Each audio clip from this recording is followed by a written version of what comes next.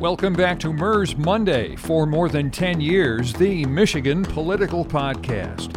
In this week's edition of MERS Monday, Representative Dylan Wegala addresses his decision to turn down a state bailout of the former Inkster School District in favor of taking a hard stance against corporate welfare. State Budget Director Chris Harkins is asked if the state should pay down more long-term debt while the budget is still flush. Michigan GOP Rules Chair Mike Hewitt tells us the rules this weekend's convention will operate under, and MERS reporter Samantha Schreiber recaps who was seen and not seen at this weekend's Michigan Democratic Party convention. Now, here's MERS News editor Kyle Malin and MERS reporter Samantha Schreiber.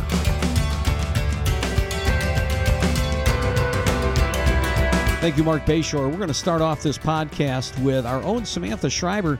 She was at the Michigan Democratic Party convention over the weekend at Huntington Place in Detroit. Samantha, was it the crowd pretty big over there this weekend?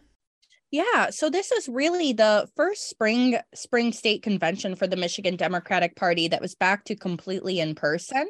In past conventions, especially in 2022, there was still a online virtual voting option. This year did not have that. So the Huntington Place in Detroit was definitely packed. People were back in person, and just kind of really embodied this kind of wraparound fruition for Democrats that the party is kind of, in the most part, in the post-COVID-19 era.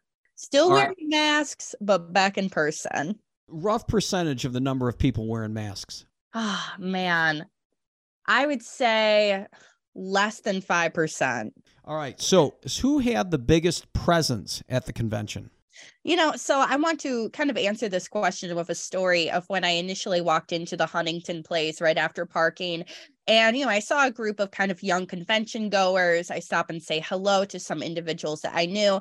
And this one person told me, this one young woman, she said that while she was waiting in line to get her convention credentials, somebody in a bright white, red, and black Alyssa Slotkin t-shirt had asked her, 1, do you know who Alyssa Slotkin is?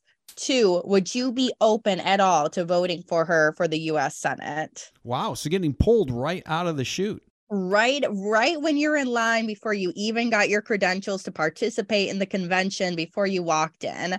Alyssa Slotkin, her brigade of volunteers that, some of them have been working on her campaign for 6 years now, definitely had a really huge presence, a lot of enthusiasm. You kind of saw these handheld, towering Alyssa Slotkin signs parading throughout the convention halls. And I heard 2 responses when I would talk to her volunteers about what they want for the future of Alyssa Slotkin's political career. On one hand, you have some that are like, I would love for her to run for U.S. Senate, but I hate the idea of losing her as a U.S. rep in the district that she represents in mid-Michigan. And then you had another set of volunteers that were like, I want her to, I'm ready, tell me where to go in the state and I'll be there. Wow. So did she make the rounds? Did you see her at different caucuses? Oh, definitely. She was making the rounds. On top of that, actually, during the ceremonial remarks from Democratic representatives in U.S. Congress, Alyssa Slotkin did say there near the end of her remarks that she is considering a U.S. Senate run, that she's being very public about this as a consideration, but wants to make sure that she'll be able to do well in bigger parts of the state. She obviously represents a lot of rural areas. She wants to know how she does in big cities like Detroit, Grand Rapids, areas that would be completely new territory for her. On top of that, you also had, I would say, I know that we've talked a lot about, Lieutenant Governor Garland Gilchrist making a run, Secretary of State Jocelyn Benson making a run. But I would say the 2 other people that had the second most intense presence, I would say it would be Hill Harper, the Good Doctor American television series actor who's seriously considering a U.S. Senate run. And then also Nasser Baydoun, the former chair of the American Arab Chamber of Commerce, who's also seriously considering a run. He had, I personally did not see him, but he had volunteers basically putting his literature in every possible space in the Huntington Place. Did you hear Hill Harper talk at all? So I personally did not get to catch any of his remarks, but my big focus was talking to individual members of the party to kind of talk to them about policy, to talk to them about this U.S. Senate race. They described as giving very fiery remarks. A lot of them now learning for the first time that he was considering becoming a candidate. And some individuals actually seemed quite impressed, especially during his visits to the Women's Caucus and the Black Caucus for the Democratic Party. I was surprised when you told me that Governor Gretchen Whitmer was not at the convention. So I did not see her. She did not make any remarks on the convention stage. This is really kind of my first time seeing Garland Gilchrist kind of roaming around the hallways by himself, jumping to all these caucuses and getting photos with voters. And, it was kind of really unique to see him kind of show off his presence, his solo skills. You were at the 13th Congressional District Caucus, which I believe would be his Congressional District Caucus. Did you see him come there, and what kind of reception did he get? Yeah, so he walked in, got a standing ovation. A lot of people in that caucus definitely really love him and have appreciated the work that he's done. And I would say, and this is something I also included in my reporting, that a unique focus of this convention was the tax proposal, HB 4001. I think this has really been a day where Democrats are trying to showcase that they can deliver on quote unquote kitchen table issues. And so Garland Gilchrist was talking a lot about this tax proposal, talking a lot about expanding the EITC, what it would mean for reducing hunger among Michigan children, talking about the $180 rebate checks that they're advocating for. And so it was kind of really unique. This is the first convention that I went to where you saw people zooming in on a bill as opposed to a widespread political topic. Oh, that is strange. What about Jocelyn Benson? Did you see her much? Or Dana Nessel, the Attorney General? Dana Nessel did not give remarks on the convention stage. I did not see her. Jocelyn Benson was also running around quite a bit. She really has done so well with this brand of being a elections defender, a voter rights, defender. She walked up on stage with Eye of the Tiger playing, and really just kind of emphasized that she's just getting started when it comes to her election protection goals and when it comes to an administration of elections in the state of Michigan. Did you see Debbie Stabenow there? Yes, I did. So Debbie Stabenow also spoke on the convention stage, and she did kind of talk about, first things first, whatever does happen with this U.S. Senate race, no matter how big that this primary pool is going to be, or so far the kind of prospective bench that a lot of reporters are zoomed in on, she wants to ensure that the seat stays blue. And ultimately said that even with the fact that she's not returning to the U.S. Senate after 2024, she is going to be there every step of the way in the back. Senator Mallory McMorrow, you said, was taking a selfie or got a picture with U.S. Senator Gary Peters. Yeah, so there was a photo. I'm going to pull it up right now in front of me. So I did see while I was covering the convention that U.S. Senator Gary Peters had uploaded a photo of him talking to State Senator Mallory McMorrow with the caption, "Great to catch up with Mallory McMorrow at the Michigan Dems convention today. We're going to keep Michigan blue in 2024. There's no state Senate seats that are going to be open in 2024. So I'm a bit curious about what he means by that. That is interesting. Of all the people that he took a picture of at that convention, it was Mallory McMorrow. He is chairing the Senate Democratic Committee again this year. And I don't know, maybe he's trying to recruit her to run, or maybe hoping that he can tap into her network of people who have contributed to her. Mallory McMorrow in 2022 really proved just how much of a powerhouse that she can be when it comes to networking Democrats in Michigan with other unique sources from across the country. So I'm a little bit interested to see where things go with that. All right. Any other things that stood out to you here? Yeah, I mean, I think this was a very interesting convention. Obviously, Michigan Democratic Party Chair Lavora Barnes was reelected for her third term. When they kind of did the vocal approval of her to be reelected as chair, there was no loud opposition that had surfaced to challenge her. Now, Cynthia Johnson, the former Detroit representative, she did attempt running against Lavora Barnes, however, did not collect the required number of signatures to become a contender. There was a moment in the very beginning where she had gotten up to kind of cause a bit of a demonstration. However, things were quickly calmed down. But I think overall, this was a very unique convention, as in, first thing, the focus on HB 4001, a bill to kind of be a spotlight feature of a convention, I found quite interesting. Also, I think 2022 was really Democrats' ability to showcase that they have their pre-COVID-19 pandemic ground game back, their organizational game, their ability to, no longer be texting people but to actually be knocking on doors and hosting big events. And I think now we just have to ask, will this momentum stick going into 2024?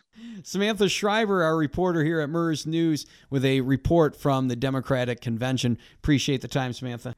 All right, we're going to bring in now Mike Hewitt, and he is the Rules Committee Chair for the Michigan Republican Party Convention, this coming convention this weekend. Mike, thank you so much for joining us on the podcast. Hey, Kyle, thanks for having me. Appreciate you. You have been the chair of this Rules Committee before, and tell our listeners what we can expect as far as different rules coming into this convention. Listen, this is the third time I've been the Rules Chair, to your point. And I've also been the chair of the policy committee for the state Republican Party during this last 2-year cycle. My term ends on Friday. I'm the third district chair currently. I'm not running for re-election, so that will end that. But listen, the big difference is, as most folks know, there's a lot of consternation with voting machines. And so what will be absent from this convention, and it was absent in August, were automatic tabulators. They will not be present. We'll be doing hand counts in each congressional district. So if you were a delegate, you would come through, in my case, it's the 3rd district. You'd come through our lane, fill out literally a handwritten ballot. So you're checking the candidates. Thereafter, we would have delegates that are volunteers, that their function would be to count. So each district chair would have, I'll have 6 delegates that are serving as tellers in the 3rd district, as an example. They count it. We report to state party what our numbers were on a congressional district level. And so there is not going to be a voice vote element. I know that Michonne Maddock had suggested something of that sort, but it doesn't sound like that's going to happen. There isn't. When you have so many candidates running for chair, and that's, by the way, that's a great thing, not a bad thing, that we've got that much activity going on. I'm excited about the activity level, but you've also got different ideas. So, with anything, if there's detail, if you get 10 people in the room, you'll probably have 15 different opinions, goes the joke. She wanted, by the way, she never directly, her and I have not had that conversation. There was a call for some folks to have a credential raised hand count, but the overwhelming majority of the folks wanted a paper document. So if there were a question, the ballots could be counted. And you can't do that in a roll call or hand count vote. And by the way, if you happen to be in the bathroom or stretching your legs in the hall, suddenly you miss it, you're not included, or you get included twice. There were just enough elements of error that there was not a majority interest in that path. I see. How many rounds of voting are we going to do? The way the rules are set up is that if no candidate achieves 50 plus 1%, then we'll have round 2. The top 3 vote getters will go to round 2. If nobody achieves 50 plus 1, then the top 2 voters will go to a 3rd ballot. So we could have 3 rounds of voting maximum. Yeah, it's possible. I don't know if it's probable, but it's certainly possible. I would predict 2 rounds, but I don't know beyond that. Danielle? Not doing the voice vote and not doing the electronic system, will that affect anything other than just the time it takes to count? No, and I don't know that it would affect that either, by the way. It takes a long time to do this. When you're talking about a few thousand people, that's not like instantaneous. And by the way, on that point, some of the things that I'd heard along the path to arriving at it were some folks wanted to use phone apps. That would have been instantaneous, but not everybody has a smartphone. And so there were reasons along the path that eliminated some ideas that I think in the future we'll probably get to. I'm just not convinced we're there yet. And like I told Kyle, the overwhelming majority of the folks that I spoke with wanted something on paper that could be touched, that you can physically count at a later date or a later time in the convention. And so that's the path that we took. And in terms of the rules committee that I chaired, the support for what we did was overwhelming in that committee. And that committee represented people from every congressional district in Michigan. So it wasn't just me making a decision. When was the Rules Committee meeting? We had that Saturday morning gone by. It was a 2.5-hour meeting, highly detailed, as you can imagine. But listen, one of the things I read on social media about folks being angry and this and that, and everyone's waving their fist. And the truth of it is that at least with the Rules Committee and the Policy Committee that I've chaired, they've been a gathering of really respectful people, even in disagreement. They've been very respectful. I've been proud of them and proud to be a part of it. Any other particular change in the rules that you think is important to note? No, not really. I think the two biggest things was how we're going to vote, how we're going to count them, and what do we do with the ballots. I mean, that's really it. And when I look at a convention total, it's not the state Republican Party's convention, it's the delegates' convention. That's how I personally see it. And that's the approach I took. And I think that's the product we have for the delegates. What do you make out of having 11 candidates for state party chair? Kyle, I think it's exciting. I've met all 11 candidates. I have favorites, but because I'm the rules chair, I did not make an endorsement. But when you have that level of excitement, that level of energy, I think that's a big compliment to the party and the direction we're going. But I will add that making sausage, the old joke, is making sausage isn't pretty, but most folks like sausage.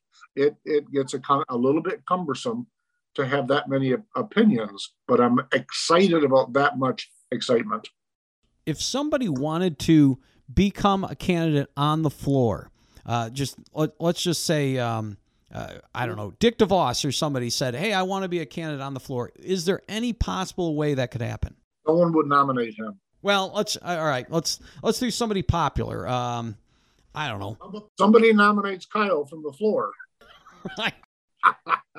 I wouldn't be present, but anyway, yeah, is that possible? Yeah, floor nominations are allowed in the rules. Yes. All right, but they would need support, of course. Who knows? I don't know. The couple of candidates are very, very popular. Of course, former President Trump has endorsed one of them. I understand that Kari Lake will be there from Arizona. There's a lot of national focus on this convention. Who's Kari Lake backing? To be honest with you, I've not paid attention. I've tried to steer away from that while I helped put the rules together. I didn't think that was in my best. I didn't think that was in the best interest of the delegation for me to take a position or point at this person or that person. Have you heard anything on U.S. Senate, Mike? Who are you hearing is making rumblings? You would know. I'm hearing names, but some of the names are the obvious considerations.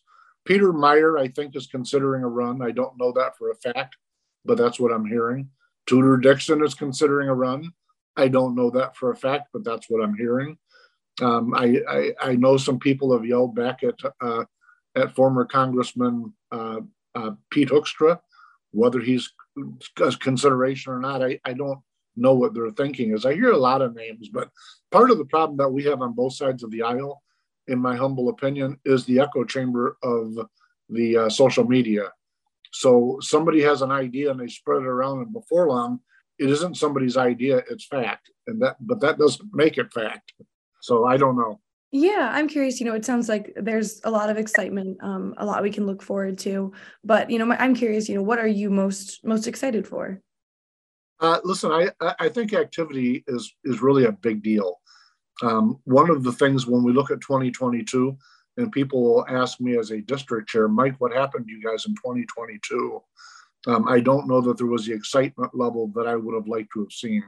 So we had a high voter turnout, but I don't think the Republicans turned out in fold. I think there was a lot more that just waved off.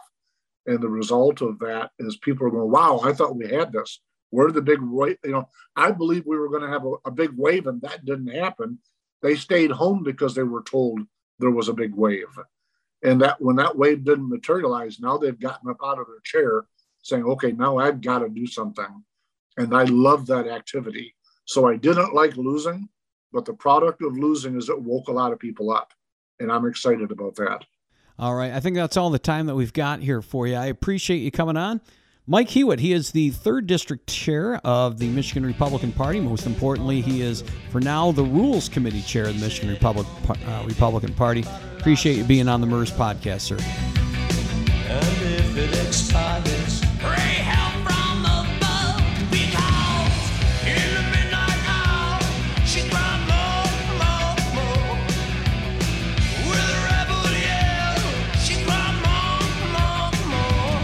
Wow. Joining us now on the podcast is Representative Dylan Wegela. He is a Democrat out of Garden City.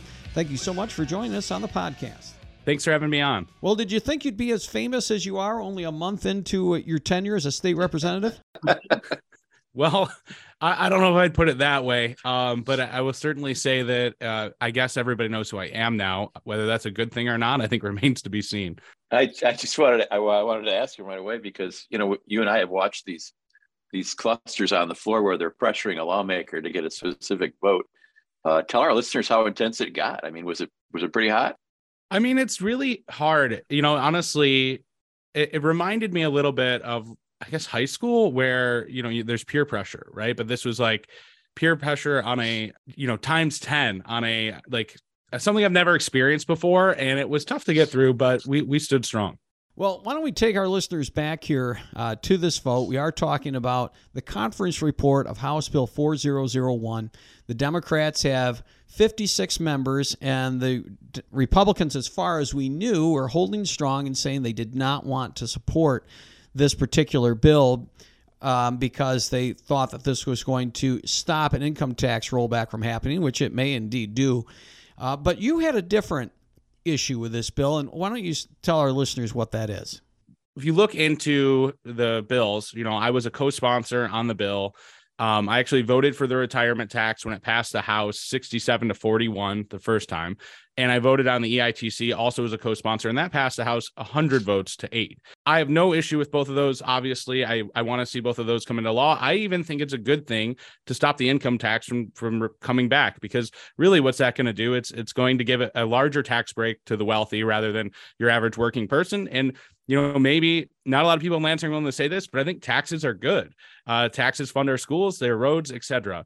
The part of the bill that I was not a fan of was the diversion of the corporate income tax rate above $1.2 billion, specifically the part where we were taking $500 million a year and putting it into the SOAR fund. So I think according to the estimates of, the fiscal agency, it was would get almost to the 1.5 billion. I think they were looking at like 1.425 billion over the course of 3 years. And, I think we have seen that those policies do not work and they do not help our communities.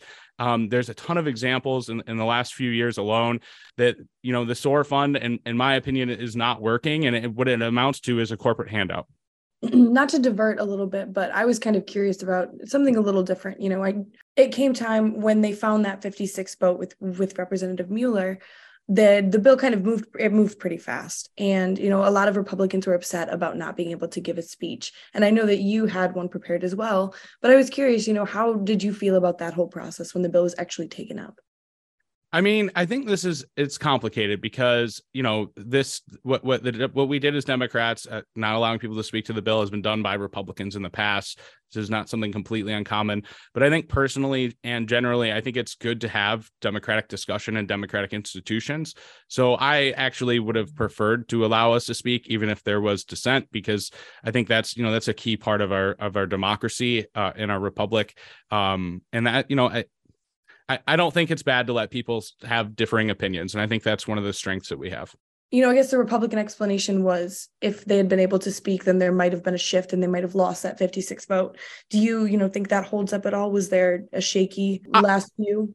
I mean, I don't think that holds up. I think in general, people, by the time that we got to that point, had decided where they were going to vote. So take us back to when they were counting votes. They needed your vote, presumably, in order to get to 56.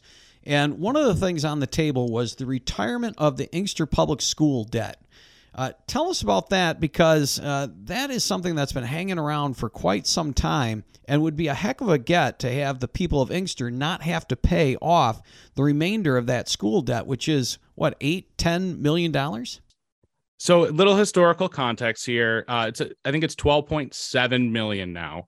Everybody in my community and everybody in Lansing knows that this is my number one issue. This is something that I have been talking about to every person in every room that I've been in. And I think it's something that I'm really happy that we have started to talk about. And this is something that in a Democratic majority that should happen anyway, because what happened in 2013, closing of this district, demolishing the schools, was a huge social injustice. I mean, we had special education students that were lost their IEPs in the progress. We had student athletes that buses wouldn't come to Inkster to pick them up in time to play in sports. There was racial discrimination at some of the schools that people came into. Essentially, the history of Inkster Public Schools was erased. And this was by Republicans at the time. And, $12.7 million when we have a $9 billion surplus is just 0.1% of the surplus. And it's really just a rounding error on the school aid budget. So for a community whose household income is $32,000, I think that it makes a ton of sense for us to do this anyway. What I don't think makes sense, though, is to use that priority as a bargaining chip for me to give $1.5 billion in corporate handouts, because those policies also directly hurt my communities, because, we need things like water infrastructure, regular infrastructure, parks, schools. Like I said earlier, taxes can be a source of good if we're using them in ways that are beneficial for people. So what kind of feedback have you gotten because you decided not to take that deal? Well, I think there's a lot of confusion going around. And I think, there's going to be a lot of work to kind of talk about, because there's not a good understanding of the SOAR fund, or really how much money we've given to corporations through subsidies in general. I think through my research, what I've seen is about $18.5 billion from the state since 1975. And that number is probably low. And that's not even talking about, all the money in 2008 from the federal government and, through other times. So in terms of the feedback that I've gotten, I think it's kind of mixed. I think obviously there are residents who want their income or their property taxes to go down. But there's another part of this too, is that there was no way that was going to be in this tax bill, because that would be a school aid supplemental bill. So it was never really on the table for this moment. What we were talking about was at maybe an end of the year budget thing. And I think I still have faith that this is something that we can do, because I think at the end of the day, this isn't about me. This isn't about my vote on that. It's about this community who deserves justice. I heard there were other things on the table that were being offered as well. I mean, I think that nothing of substantial. My big complaint at the time and always has been, I wanted a reduction in the number of dollars going to the SOAR fund. That was the only thing that maybe would have made me move. Because that's why I was making the stand. I know Lansing works where people operate by, trading things for votes and et cetera. And, I understand that's what some people do. For me, it was making that principled stand to say enough is enough. Corporations that have record billion-dollar profits and million-dollar profits, they don't need any more taxpayer money. I think moving forward, we've got to find a better way to attract jobs here, because if you compare us with other states, which is hard to do, states that are nearby that have higher corporate income tax rates than we do and give less in subsidies can have better economies than us. So my question is, what drives people here? And I think it's talent, and you can't attract talent without good schools, roads, and infrastructure. Are you at all concerned, having walked away from Speaker Tate and the governor on this vote, will you be able to work with them going forward? Are you at all concerned about your relationship with them? That's a good question. And I'm new to this, so I think it remains to be seen. But for me, I am more than willing to work with anybody. And I think we're going to need to. We have a 1-vote majority. I think Democrats are united on most things. I think I'll be voting with the Democratic caucus probably for, almost the remainder of this time, except in times when we have SOAR. But I believe that, we will reunite, we will work together, and we will get good things done for Michigan, because pretty soon, in my opinion, we're going to start looking at some more actual democratic values. The argument for the SOAR fund is that if we didn't have this tool, that these projects would go somewhere else. So, for instance, this Ford announcement over by Marshall, if we didn't have a little bit of state sweetener in here, we wouldn't have gotten that particular project, which is going to generate thousands of jobs and millions of dollars of economic development. Do you disagree that that's the case? I think there's a lot of nuance in this discussion. I mean, okay, so I'll just bring up a couple of examples. We gave Ford $100 million a couple of years ago or last year, and they ended up cutting 3,000 jobs, right? And the jobs they cut were white-collar jobs, and the agreement said that they could not cut blue-collar jobs, basically. So we essentially gave a multi-billion-dollar corporation a $100 million tax break, and they ended up cutting jobs anyway.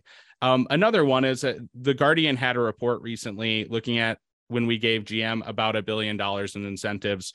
And what they found was we were giving about $310,000 per job. And by their estimates, the best case scenario was in 20 years, we would get about $100,000 of tax revenue for each job, meaning that simple math suggests that that's not a deal that works for taxpayers. And there's a ton of examples, across the country. You could look at Foxconn in Wisconsin. And, last year we gave $2 billion in corporate incentives for what I could count almost 13,000 jobs at $151,000 a job. I think I question that this is the most effective way to make economic change, and that it will even see an ROI on it. I guess, my follow-up is, it seems like you have, very strong feelings about the SOAR fund, its intended purpose, and some of the execution points. Are there other things that you think may come up in the future, either, through Governor Whitmer or the Democratic caucus, that you also, feel as strongly on? No, I mean, I think that most of the things that we will bring up, I will most likely be in supporting of. I think that, there might be some things that I would like to see us start to talk about and start to do that maybe everybody else might not be so thrilled about. And, I'm not a big fan of labels, but I certainly fall into the progressive camp, I think, of the Democratic Party. So I think it will be interesting to see how far we go and how fast. I'm somebody who thinks that the people of Michigan are ready for some real change and ready for Democrats to govern. And I want to see us keep pushing forward. How much of a cold shoulder do you feel like you received from your House Democratic colleagues during this process? I think it depends on the person. I think a lot of people, we're a team. So I think at the end of the day, we're going to come together. I think we'll maybe get a better sense of that this week. And I think sometimes things take time because this was a tough situation. And, I think people at the end of the day will respect the fact that, I just stood up for what I believe in. And that doesn't mean the decision that what other people made was wrong, right? It just means that we disagree. And I think there has to be room for that in our caucus, and there has to be room for that in Lansing in general. So in the end here, we did have Mike Mueller go ahead and vote yes on this, so it did get 56 votes. Was it a surprise when that vote went up on the board? Did you know that they had that Republican vote in the pocket? I mean, I had a good feeling because I was very clear and transparent in how I was going to vote. So I would have been surprised for us to bring a vote up that we didn't have the votes for. So is there any circumstance by which you would have been a yes vote on this? Yeah, as I mentioned, I made several attempts to get the SOAR number reduced. I think one of the problems was after the bill had already come out of conference, you cannot amend the bill. So we would have had to essentially kill the bill and then bring it back forward or send it back to conference somehow. And I'm not even sure how you do that procedurally. But I was willing to move on that. And but we never got there. So it was an attempt at negotiating, and I understand not making the move on their end on that part. So if they would have sent the bill back, maybe reduce that number down from 500 to 200, 300, then you feel like point made, because they ended up having it anyway. I mean, they had the votes. This was going to be part of it anyway. Is this the hill to die on, I guess, is the question to ask you.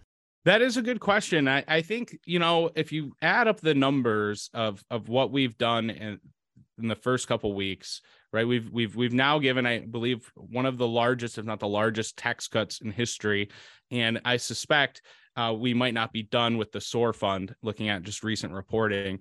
So assuming that, the $800 million that there was a discussion about goes forward in the future, this will also, I think, be one of the largest, if not the largest, corporate handouts in Michigan history. So I do think that this is a time, and it's unfortunate that it's so early in my term that I have to make a stand like this. But I do believe, we're starting to talk about this in more detail because of that. So I do think that this was, maybe not the best personal strategic political move, but I think one that's good for Michigan. So what you're saying is you're not in favor of additional, SOAR funding. You will not be a yes vote on the $800 million. Yeah, I will not. And I'm sure that that's no secret to anybody. Moving on to another subject, if I could. Obviously, we're going to have an open U.S. Senate seat coming up in 24. Who would you be really excited to see run? That's a good question. And honestly, I think I'm going to defer my answer on that one. I'm not sure yet. I think I want to see who decides to run, and then from there, see what their platform is going to be and what they're looking for in that seat. I think it'll be interesting, though, to see what happens. And are you in the camp where you'd like to see Joe Biden run for re-election, or would you like to see some new blood in there? I think Joe Biden, if he wants to run, that he should run. I think he's been. This is going to be strange coming out of my mouth because I wasn't sure this was going to be the case, but he's probably been one of the most progressive presidents that we've had in office in history. And I think that he's made some really good moves. And I mean, he had a great State of the Union address. I hope we can get some of those things done. I know we don't have the House anymore, so I'm going to hold out some hope on that. But I think Joe Biden's been doing a really good job. And I mean, obviously everybody, you can have complaints or whatever, but I think I'd like to see him run again if he's willing to. If not, we should have a probably pretty interesting primary. You were probably pretty proud of him standing up to the Republicans who were hackling him about the trying to eliminate entitlements in Medicaid. Absolutely. All right. Representative Dylan Waghela, thank you so much for joining us on the Murders Monday podcast. Thank you, and thanks for having me on, and I hope you all have a wonderful day. Don't act like you forgot. Bitch better have my money. Bitch better have my money. Pay me what you want it. Bitch better have my. Joining us now for the podcast is Budget Director Chris Harkins. Thanks for joining us on the podcast. Glad to be here, Kyle. Thanks for having me. Chris Harkins is also known, John, as having one of the best voices in state government. That's one of the reasons we had him on. I know. We should do our lead-in for the podcast. We invite him in just to do the lead-in for the podcast. I think Resh has already done that for his cold oatmeal. It's true. It has happened. I think he's doing that. Well, let's talk about the budget. One of the first questions I had is how much of this, we've got an ungodly amount of money that we're spending this year for sure. How much of it is because we have to spend it? We have to use it or lose it because of the feds? There's a fair bit there, Kyle. One of the supplementals that came alongside the budget recommendation, I guess typically we release one that's a general fund supplemental for the current year, and we do a school aid. We also added on top of that one specifically for American Rescue Plan dollars. There's between that supplemental, some of the money in the school aid bill, and then some of what the governor signed in PA1 just a couple weeks ago. There's about $1 billion of ARP money left, maybe $950 or so. And so we appropriated about 240 of that in PA1. So the rest, I think you'll find through that supplemental as well as in the school aid bill. So are we talking like $1 billion? Use it or lose it? Roughly, yeah. So it's fair to say that probably the 25 budget isn't going to be as big as the 24 budget. This isn't like a growing thing, right? Well, those are right. Those are some federal resources. Those get rolled into some of those gross numbers that we've got. So the numbers that include federal include interdepartmental grants and restricted funds. Our general fund is reducing year over year from 23 into 24 with this budget recommendation. It is. It's actually getting smaller. It's about 3% smaller. So I think you're right. You'll likely see some degree of reduction year over year as we get into 25, because we do have a lot of one-time monies that are being appropriated in this 23 and 24 recommendation. Whenever government moves a lot of resources at once, I'm not going to say waste, fraud, and abuse because it's kind of a tagline that's way overused, but there's always a concern that it's not as spent as efficiently as it could be. Are you confident that as we look at this amount of money moving through, it's being spent to the best of the state's ability? John, it's a good question, and I think we are. A lot of what is being proposed are things that are maybe not new ideas, right? Some of them are places where we're purposefully setting money aside, right? So there's $1 billion plus recommended just to go in the rainy day fund. I think that's a great example of a place where we're putting money to make sure it is spent appropriately. Similarly, we've got a pool that the governor's recommending of $350 million of general fund. It's included in that GF supplemental that allows us, or would allow us, to be nimble and try to draw down additional federal resources. So there are certainly places where there are large spends, but they're large spends that are purposefully trying to be responsive to make sure we're spending money appropriately. And so I feel pretty good about the way we've constructed this. How many supplementals are we going to need? Well, the governor released 5 total supplementals alongside the budget. That includes, for example, the COVID supplemental we talked about, or the ARP supplemental we talked about, an additional COVID supplemental, so federal dollars that aren't discretionary but have some federal resources, and then also the Natural Resources Trust Fund supplemental. So we essentially took care of a lot of those pieces all at one time, just to try to clean the deck. We could have done them all in one, but as you know, and you guys have followed closely, we've done a lot of those federal supplementals separately to purposefully try to keep them from becoming part of the ongoing conversation. And so we've purposefully set those aside as a separate supplemental recommendation. The legislature can clearly handle those however they'd like as they go forward. You had talked about, during the budget presentation, the moving around of money in the general fund to a different fund in order for money to go to SOAR, the Strategic Outreach and Attraction Reserve Fund, this big pot of money that goes toward big dollar projects that being used for things like Ford and such. But that money now, is it fair to say that instead of going to SOAR, it's actually going to end up going to what it looks like these rebates are, these $180 checks, presuming the Senate signs off and everything happens there? Yeah, that's an astute question, Kyle. Right, the way the governor had built the budget was that there would be a large deposit into SOAR one time, and then some ongoing deposits into SOAR as we go forward. And instead, in conversation with legislative leadership, there's been a real focus on trying to use dollars to get back immediately into people's pockets with a rebate instead. So, what is the state of SOAR? Can you tell us how big it is and how big it could be? Well, right now there's a little over $200 million in the SOAR fund presently.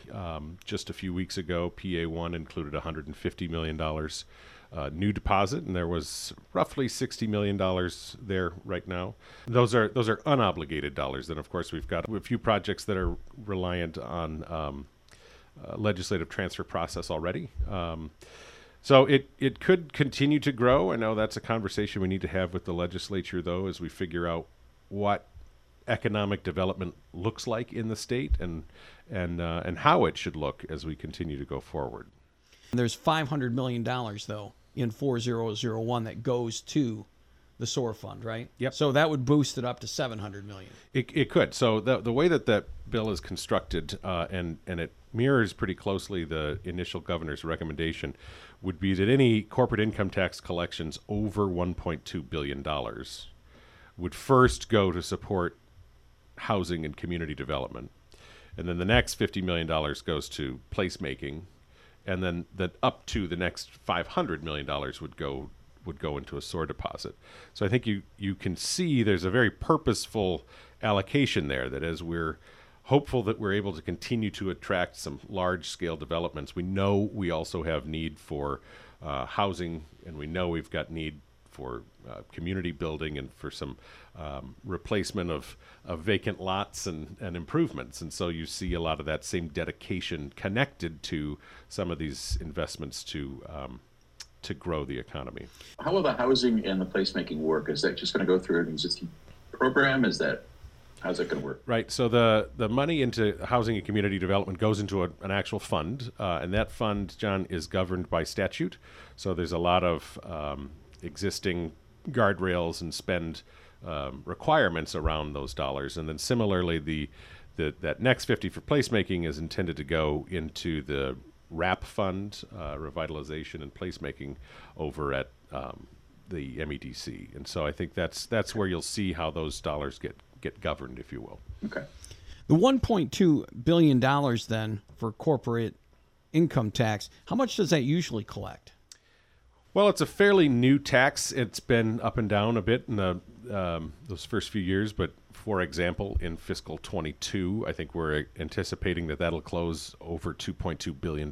So there'll be plenty of resources within that fund. We're projecting for fiscal 23, for fiscal 24 and 25 that we'd be very close, if not meeting that kind of $600 million over the 1.2, we'd be able to allocate to these three resources. The corporate income tax, is that the one Snyder created? I believe that was a 2012 Yeah, bill. okay. Yeah, I think so. Yeah, the 6% on corporations. Okay. Not specifically about the budget, but I always like to ask the budget guys what keeps them awake at night. Is there anything keeping you awake right now? Well, I think there's a lot of talk about potential recession, and right now all of our economists are acknowledging that there's a likelihood of a mild recession coming. I think that's kind of new for a lot of folks. These last several years have been so strong, even though we weren't really anticipating that to start. So that kind of change is a little concerning. I think again we've built up reserves. We've got a responsible budget in place today. I think there's time before we get to the May conference, and when we hopefully finalize the budget soon thereafter, there's time for us to make adjustments still. So I'm not overly worried about that, but that's a concern as we just think about things going forward. And frankly, it's to try to get the budget done early on time. That kind of end of May, early June, July timeline creeps up real fast. And so I think that keeps me up a little bit too. There's a limit to how much we can have in the rainy day fund, isn't there? There is, Kyle, and I should know offhand what that maximum amount is. Right now we're not close to hitting that. If we were able to put in the $200 million that we suggested as part of the exec rec by the end of 24, we would project that we'd be just shy of $2 billion in the rainy day fund, which would be really strong for us, considering it wasn't all too long ago. We were down to essentially $0 in that fund. So it's been really good to see it populated. And then the new fund for school aid that's recommended would be a kind of a separate BSF for school aid, and that we'd be putting $900 million into that just to start.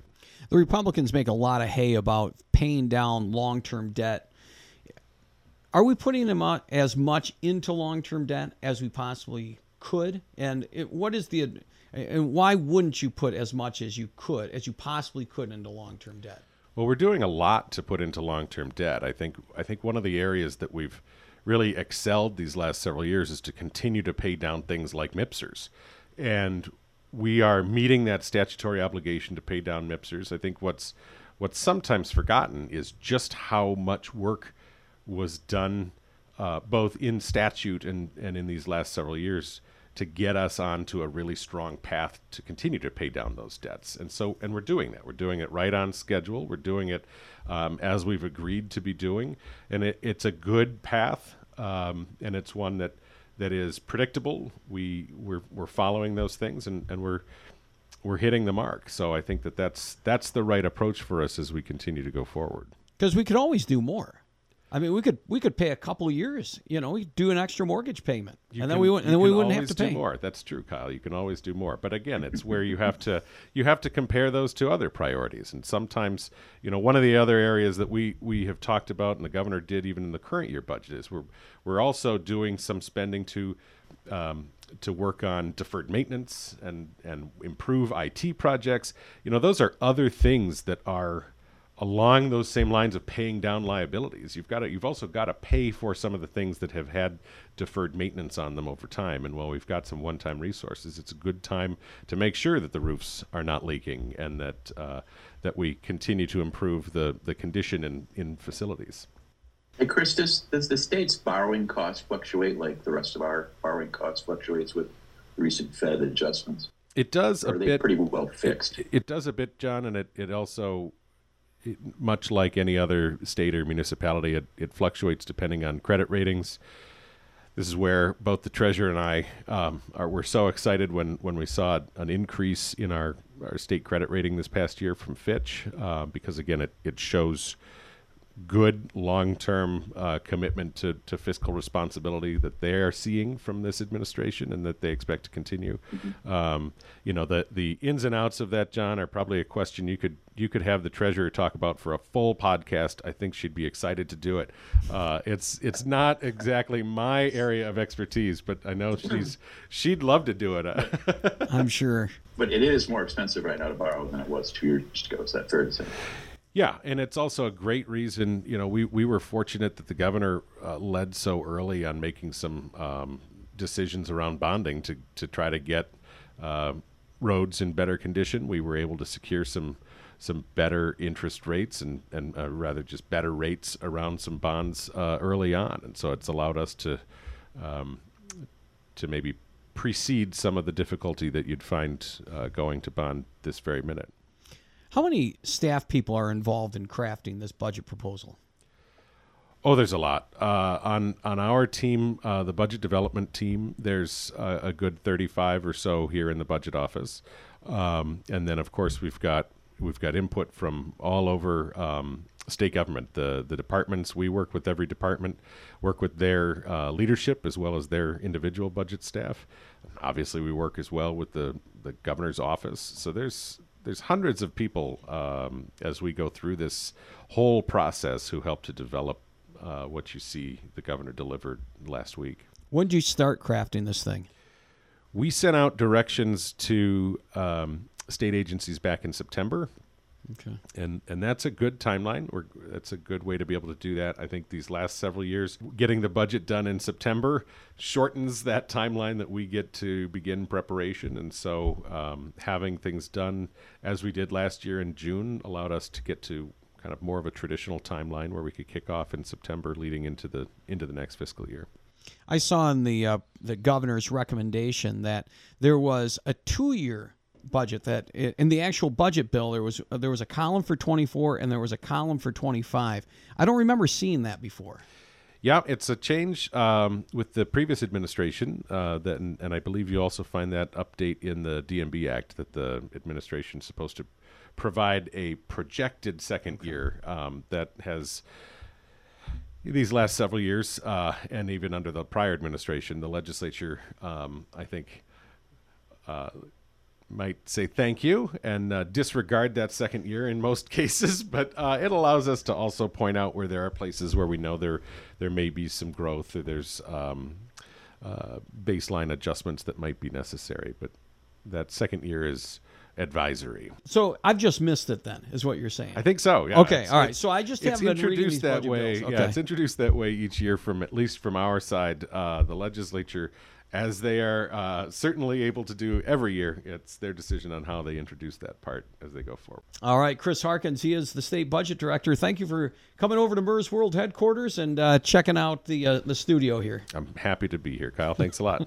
And that's going to do it for this week's edition of the MERS Monday podcast. Thank you to Dylan Wagella for coming in and chatting with us, and then also Mike Hewitt, the 3rd Congressional District Chair, and the Budget Director, Chris Harkins. Also, thanks to our team, John Rurink, Samantha Schreiber, and Danielle James. Post-production of the MERS Monday podcast is by Mark Bayshore Audio in Okemos. And as always, special thanks to AT&T for sponsoring this and all our other podcasts. Until next week, I'm Kyle Malin. Take care.